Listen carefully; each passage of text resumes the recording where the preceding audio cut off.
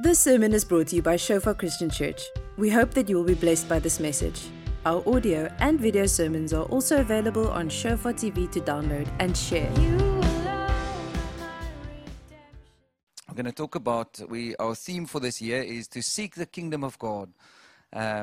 Jesus said that in the context of people worrying, people being anxious, people worrying about their lives and about their finances, and there's a lot of pressure on a lot of people. But lots of people are afraid in the world. You know, there's so much of what we see is driven by fear. And then Jesus says, like, hey, the way you get out of that is, but first seek the kingdom of God and His righteousness.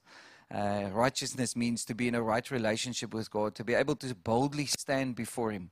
And the kingdom of God is not with things, but the kingdom of God starts in our hearts. It's love, it's righteousness, it's peace, it's joy. It starts in where you are at this morning, where I'm at this morning when we woke up, or when you go to bed tonight. Do you have righteousness, peace, and joy in your heart? Because where the king rules, that's where the kingdom comes. And so when you then go to your work tomorrow morning, the kingdom can come there, because suddenly you represent the king of the kingdom, the greatest king that has ever lived. And so when we talk about the kingdom, it's almost like this concept that a lot of people speak about in the church, but it's actually a kingdom family. It's a group of people that come together, that don't live for themselves, they don't live just for their own needs. It's great to have fellowship, and we as a church have got so many small groups, just 120 here on campus, and more than 100 other small groups in our families, and those things are all great. But there's one thing that makes the kingdom people and the kingdom of family of God different, is firstly that we live for the glory of God. We live for something bigger than ourselves. We live to magnify His name.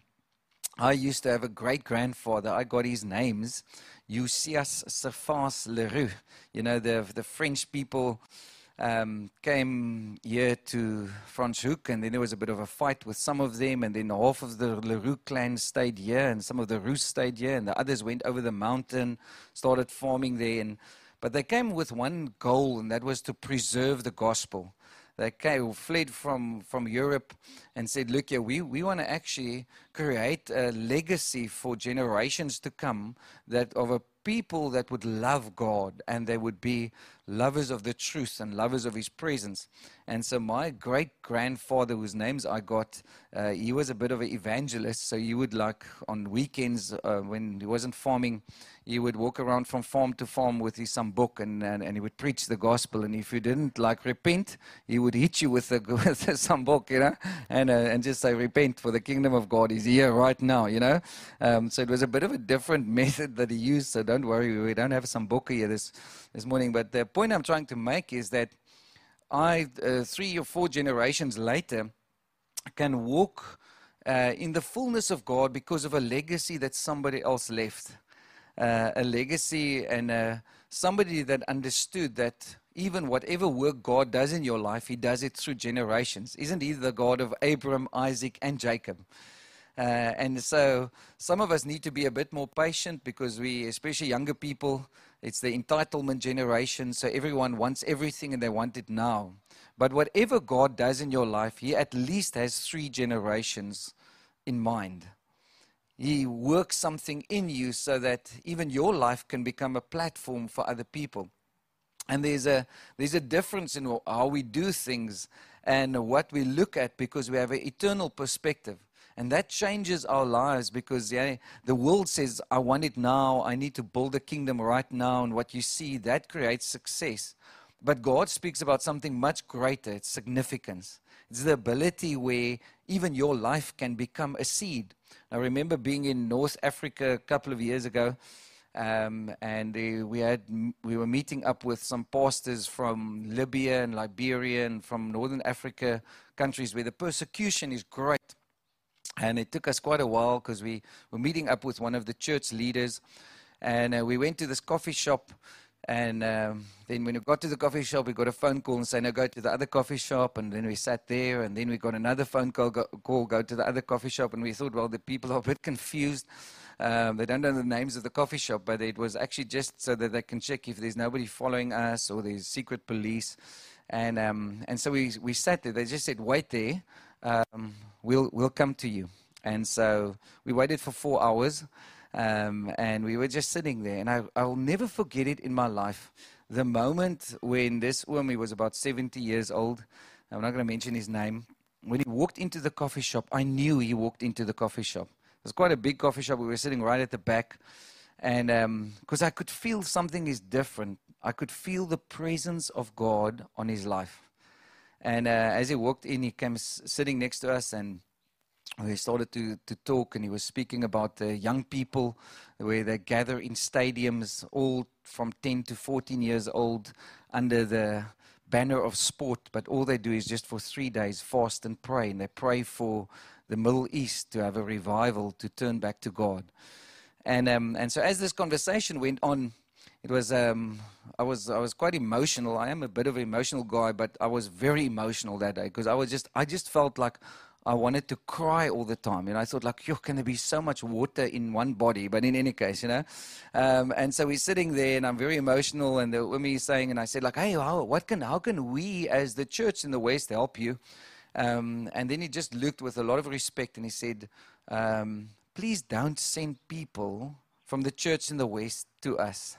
You can pray for us, but don't come here because your gospel has been diluted and watered down. You've lost the power of the gospel because there's no difference between the world and the church. And I was a bit shocked, I thought like, okay, yeah. And then he started to talk about what he's doing and about his 5 friends that already 4 of them have died a martyr's death for Jesus. And I said, okay, so if we can help you, how can we pray for you? And then he used these words that was like, I'll never forget it. I've actually had a couple of dreams and woke up with just these words. He says, pray for the church in Egypt and the Middle East that we would embrace our season of martyrdom. And I was thinking like, whoa, I don't think I will pray that prayer for myself, but I was thinking like, sure, there's a group of people that understand eternal things. And 6 months later, this woman was also killed for the gospel, and it sort of shook me in my foundations because I thought like, okay, what is cultural and what is real Christianity? How am I different as a Christian, and what legacy am I leaving as a person?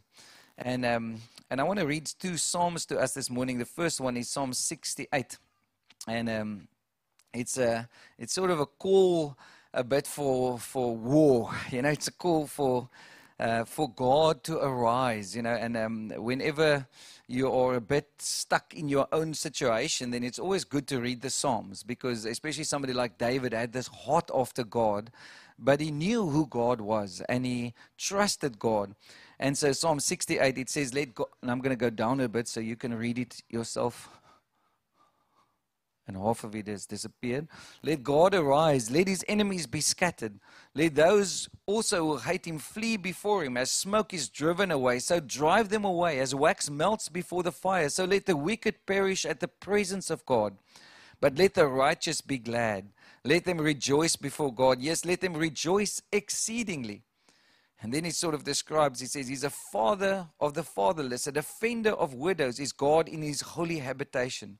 God sets the solitary in families. He brings out those who are bound into prosperity, but the rebellious dwell in a dry land.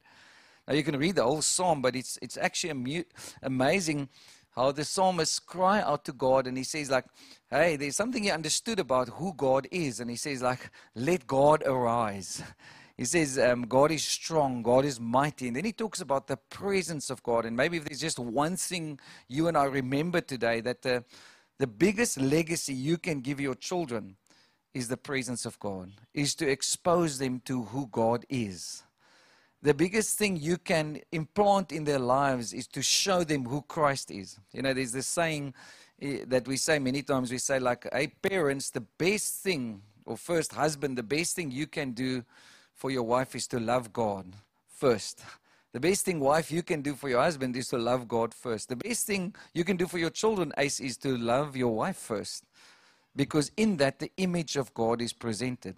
But we need to know there's a massive onslaught on the church and things biblical today, and especially on the family. You know, in South Africa, from 2010 to 2019, the marriages have almost halved. People that actually commit to each other in marriage. The divorce rate is skyrocketing. And the only reason for that is simply because there's a massive onslaught on the image of God in our nation. It's represented in the family. And every nation, every community, especially in the West, has started to crumble when they started to try to change the family structure. And so the West is in a massive crisis. Don't for one moment think that there's not a gemors, okay?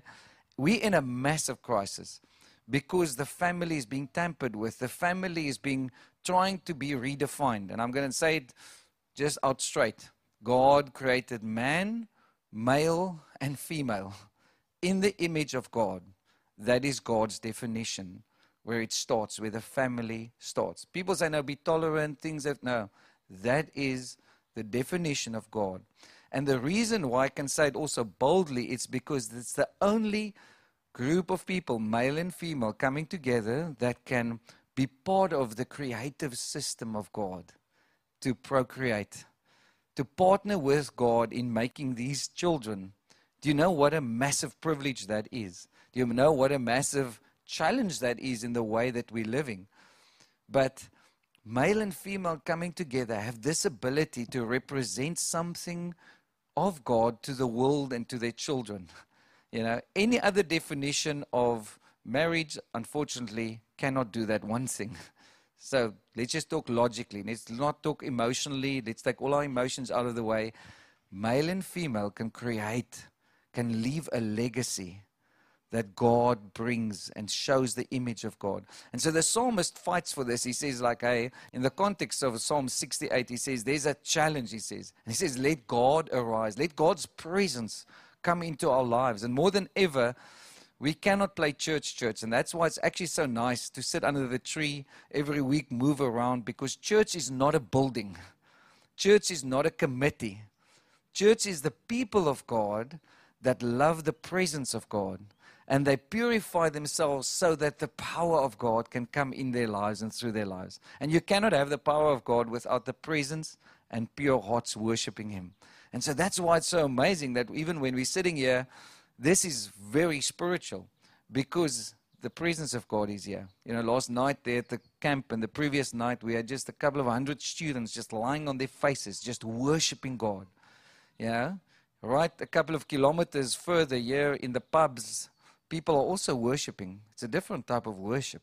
And you have to choose who you're going to worship. You're going to need to choose whose life you're going to walk with, because whose presence are you going to walk in? What is that worship looking like for you and me? Some people worship. Everyone is a worshiper. Some people worship the car in the car park. Some people worship the house they live. Some people worship the relationships they're in. But we can only worship God because God doesn't take anything from us when we worship. And that's the amazing thing about worship. And this is what he says. He says here in verse 5, this part, he says, hey, He's a father of the fatherless, a defender of widows is God in His holy habitation.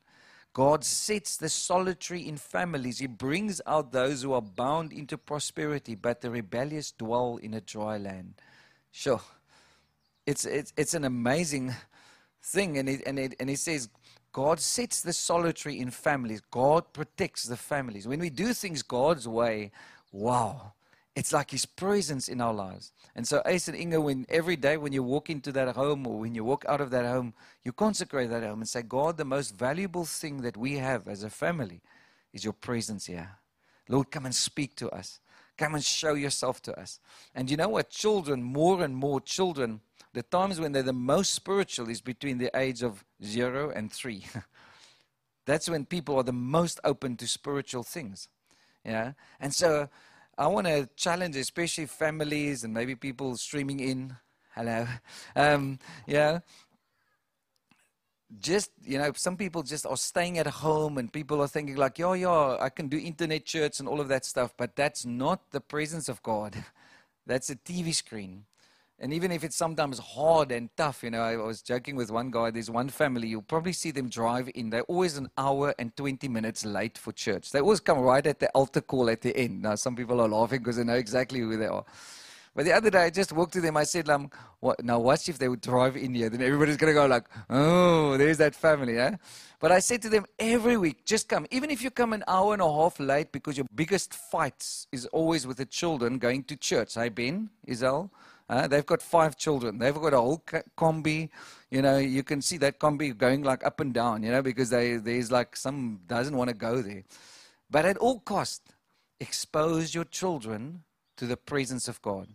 Because you know what? If you don't do that when they're young, when they're going to be old, they're not going to love the presence of God. You don't train them when they're 12 or 14. It's already too late. We see it with the students coming here to Stellenbosch. It's way too late to try and, even now with the younger generation, trying to show them the value of the presence of God and the things of God. You must start when they're 2 and 3. Tell them how important it is. Yeah, the Jews had these traditions. They would go up to Jerusalem and then they would sing songs. They would say like, hey, I was glad when they said to me, let's go up to the house of the Lord. And they would sing it over and over, even just to prepare their hearts to go to the house of God because they valued the presence of God. The Jews was also a verbal group of people. We are visual and we're very bad at communication. So for us as communities, these things, the whole phones, people don't know how to communicate anymore. The babies come out with the cell phone in their hands. They get born, with these things these days. This is the generation that was born into internet. But you know how destructive this is. Because today, the generation is the most lonely generation. Our young people is the most lonely generation that has ever lived. More suicides, more depression than any other generation before. Japan has just appointed a minister of loneliness because of the suicide rates through COVID that has rocked up. So our community is a bit in a mess. And more than ever, the challenge is, like the psalmist is writing, he says, he is a father of the fatherless. So I'm very excited when you see the destruction, when you see all that stuff, when the people of God begin to do the things God's way, sure, we're going to see lives change. We're going to see people run to the Father of the fatherless. And more than ever, we have broken families, and this is not condemning anyone. Maybe you come out of a broken family, then wow, God wants to heal you. Start today. Start today to say, God, I need your presence. And whatever you do, just get into the presence of God. That's where you're going to change, We've in this church, I had more than almost 20,000 students going through the church in the last almost 30 years. It's 30 years since the church started next year. And it's always a bit humbling when the students come back and they say to you, oh, no, I can't really remember any sermon you preached, but the one thing that changed my life was the worship and the presence of God, And you think like, okay, you really didn't have anything to do with it, but when you expose people to the presence of God, their lives change. And this is what he says, and he also says this in the next psalm. I want to read it. You must go and read these 2 psalms at home. Psalm 89. It's beautiful, just the heart of the singers, because most of them were sung. And I'm definitely going to sing, because then it's going to become a deliverance session this morning, and some of you are going to go home quickly. It says, I will sing of the mercies of the Lord forever. With my mouth will I make known your faithfulness to all generations. He says, like, I'm committed to sing of God's mercies, but I'm committed to speak of the faithfulness of God. The Jews actually had this thing when they would go into the promised land, they would put this massive heap of stones called the memorial stones. And whenever they would go through the Jordan, they would sit and they would stop, and then they would spend hours just telling the children of what happened here at the Jordan or what happened at Jericho. So they had such a celebration culture. And this is part of where this psalm comes from, verse 2. For I have said, mercy shall be built up forever. Your faithfulness you shall establish in the very heavens. I've made a covenant with my chosen. I've sworn to my servant David. Your seed I will establish forever and build up your throne to all generations. This is God's word. And the heavens will praise your wonders. O Lord, your faithfulness also in the assembly of the saints. For who in the heavens can be compared to the Lord? Who among the sons of the mighty can be likened to the Lord? God is greatly to be feared in the assembly of the saints and to be held in reverence by all those around him. O Lord God of hosts, who is mighty like you, O Lord?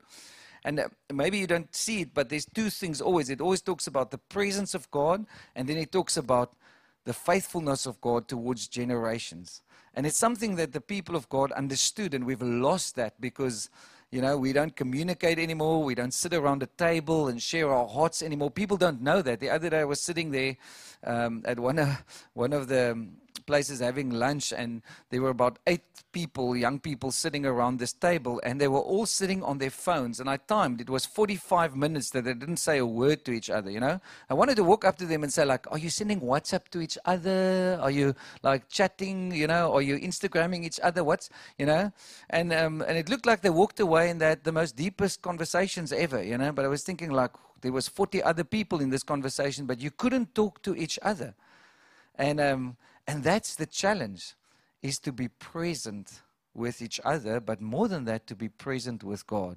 And so the writer to the Psalm says this and challenges the people. He says, I will declare your faithfulness to all generations. I want to talk to the parents here that dedicated your children, people that's got young kids. You need to declare who God is. You need to testify. You need to speak of what he's done in your life. Small stuff, big stuff. Maybe you don't have a testimony, then start today. Because every good and every perfect gift comes down from the Father of lights, with whom there is no variation nor shadow of turning. Maybe you're just blessed, then testify of God's goodness. But if you lose your song, if you lose the presence of God, you're in trouble. And so many houses, they don't have the presence of God anymore. So many churches today, they sing nice songs, but God doesn't feel welcome. And so we need to fight more than ever through prayer, through consecration, through our worship, to consecrate our lives to God. That's called a holy people. A holy people is a consecrated people, people that are different, a people that value the presence of God. There's something beautiful happening in the church, and I want to challenge all the older people. There's a group of second years and first years. They're not waiting for the church to organize anything, but this week they had a braai, and then suddenly 90 people pitched. So they braai, and at the end of the braai, they say, okay, who of you here do not know the Lord? Who can we pray for healing? And then just suddenly the presence of God comes. Because they don't switch God off. It's not like now we have a social, and on Sunday we're going to be spiritual. And so the most amazing things are happening. People are just worshiping God. People are experiencing God because people are so lonely. And this is what this psalmist says. He says the presence of God brings such peace and such freedom in our lives. And I want to challenge us and leave us with that this morning, because maybe you are here and you have never experienced the presence of God. You've not put value on who God is. Then today, start today. We're not playing a little game. We're not switching God off when we drive out of this parking lot. We're saying, God, like the psalmist says, Lord, your faithfulness I will declare to generations to come.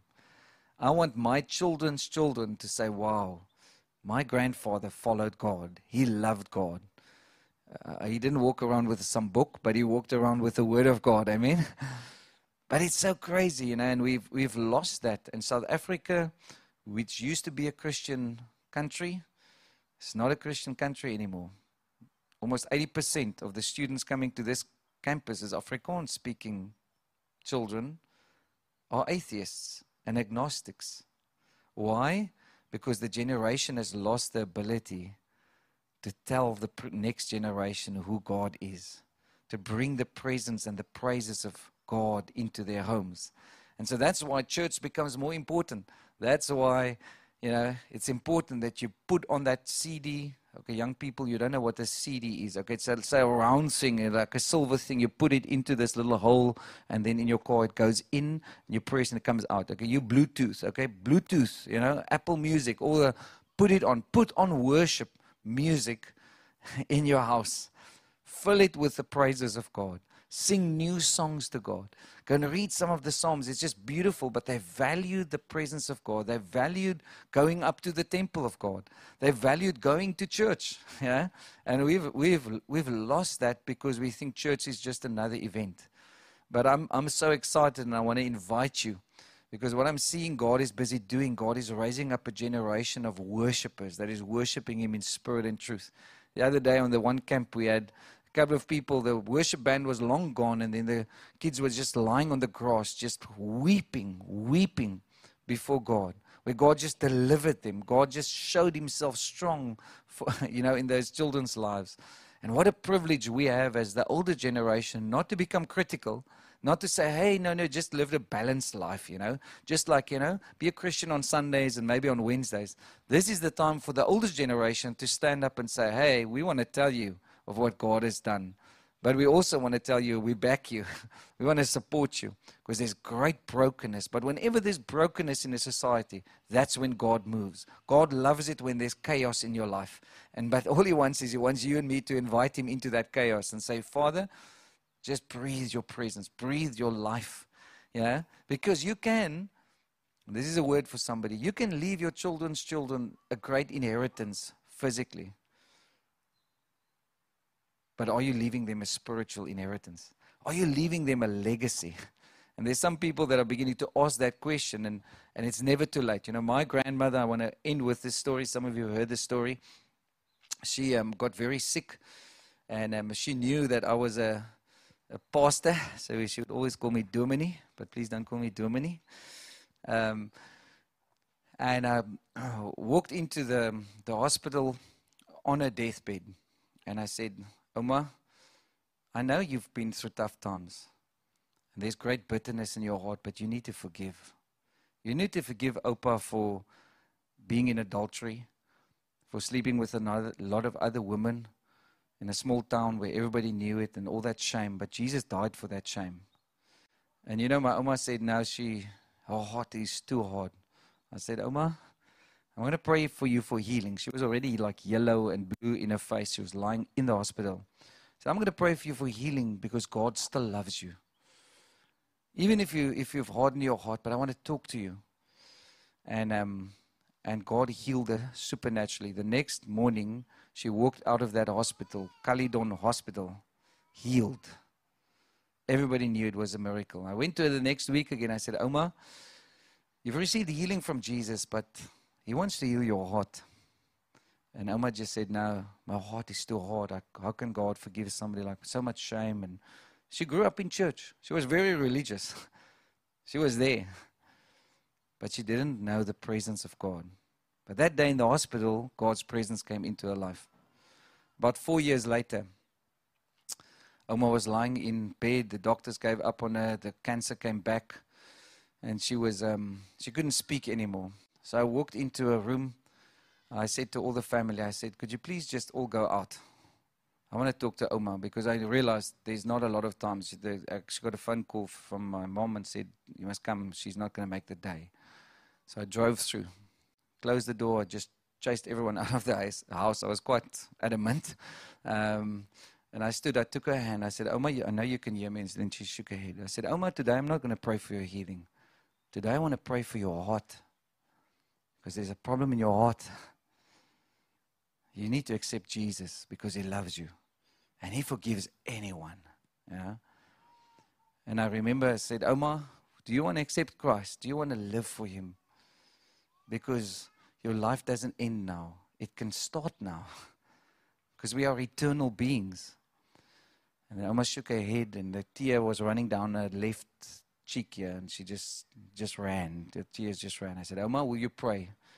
And I know you can't talk, but what I want you to do is just nod your head that you agree with the prayer. And we prayed a prayer. Father, forgive my sins. Jesus, come take control of my life.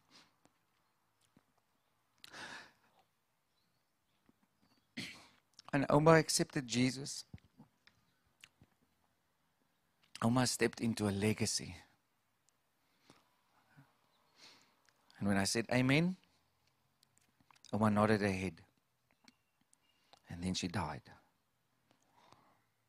I walked out of the room. I thought I was crazy. Because Oma's passed into eternity. And Oma's living with Jesus. Because she's an eternal being. And maybe she's messed up her whole life and she was a good person, but she didn't know Jesus. See, I don't want to live in that place in my life and come to the right end of my life. And she's with Christ and God has forgiven her. It's amazing. But I want to urge you this morning, what legacy, spiritual legacy are you leaving for your children's children? And how do you start? Live for God fully. Don't believe the lies of the devil. Break the lies over your family. Stand up for your family and stand for the truth and say, for me, as for me and my house, we're going to serve the Lord. That's what Joshua said. And I want to leave us with that scripture, Joshua 24. Joshua took the whole nation in front of him. All his children were standing there. At the end of his life, not at the beginning when all the promises were there, when all the great stuff. And then he said, today, choose life or death. But as for me and my house, we will serve the Lord. Not long after that, Joshua died. Because Joshua, his whole life, he lived to leave a legacy. And the people said, we want to serve God, Joshua, because we saw it in your life. That's the legacy we leave. Maybe you're a grandfather or a grandmother here. I love grannies that pray. I love grandfathers that pray. Your prayers are heard by God. Don't let go of the promises of God over your grandchildren. Don't let go of the things. Pray for them every day. Because why? You're leaving a spiritual legacy. Will you stand with me this morning? Thank you for listening. Remember that our sermon audio and videos are also available on Shofar TV. Go to www.shofaronline.tv to download and share.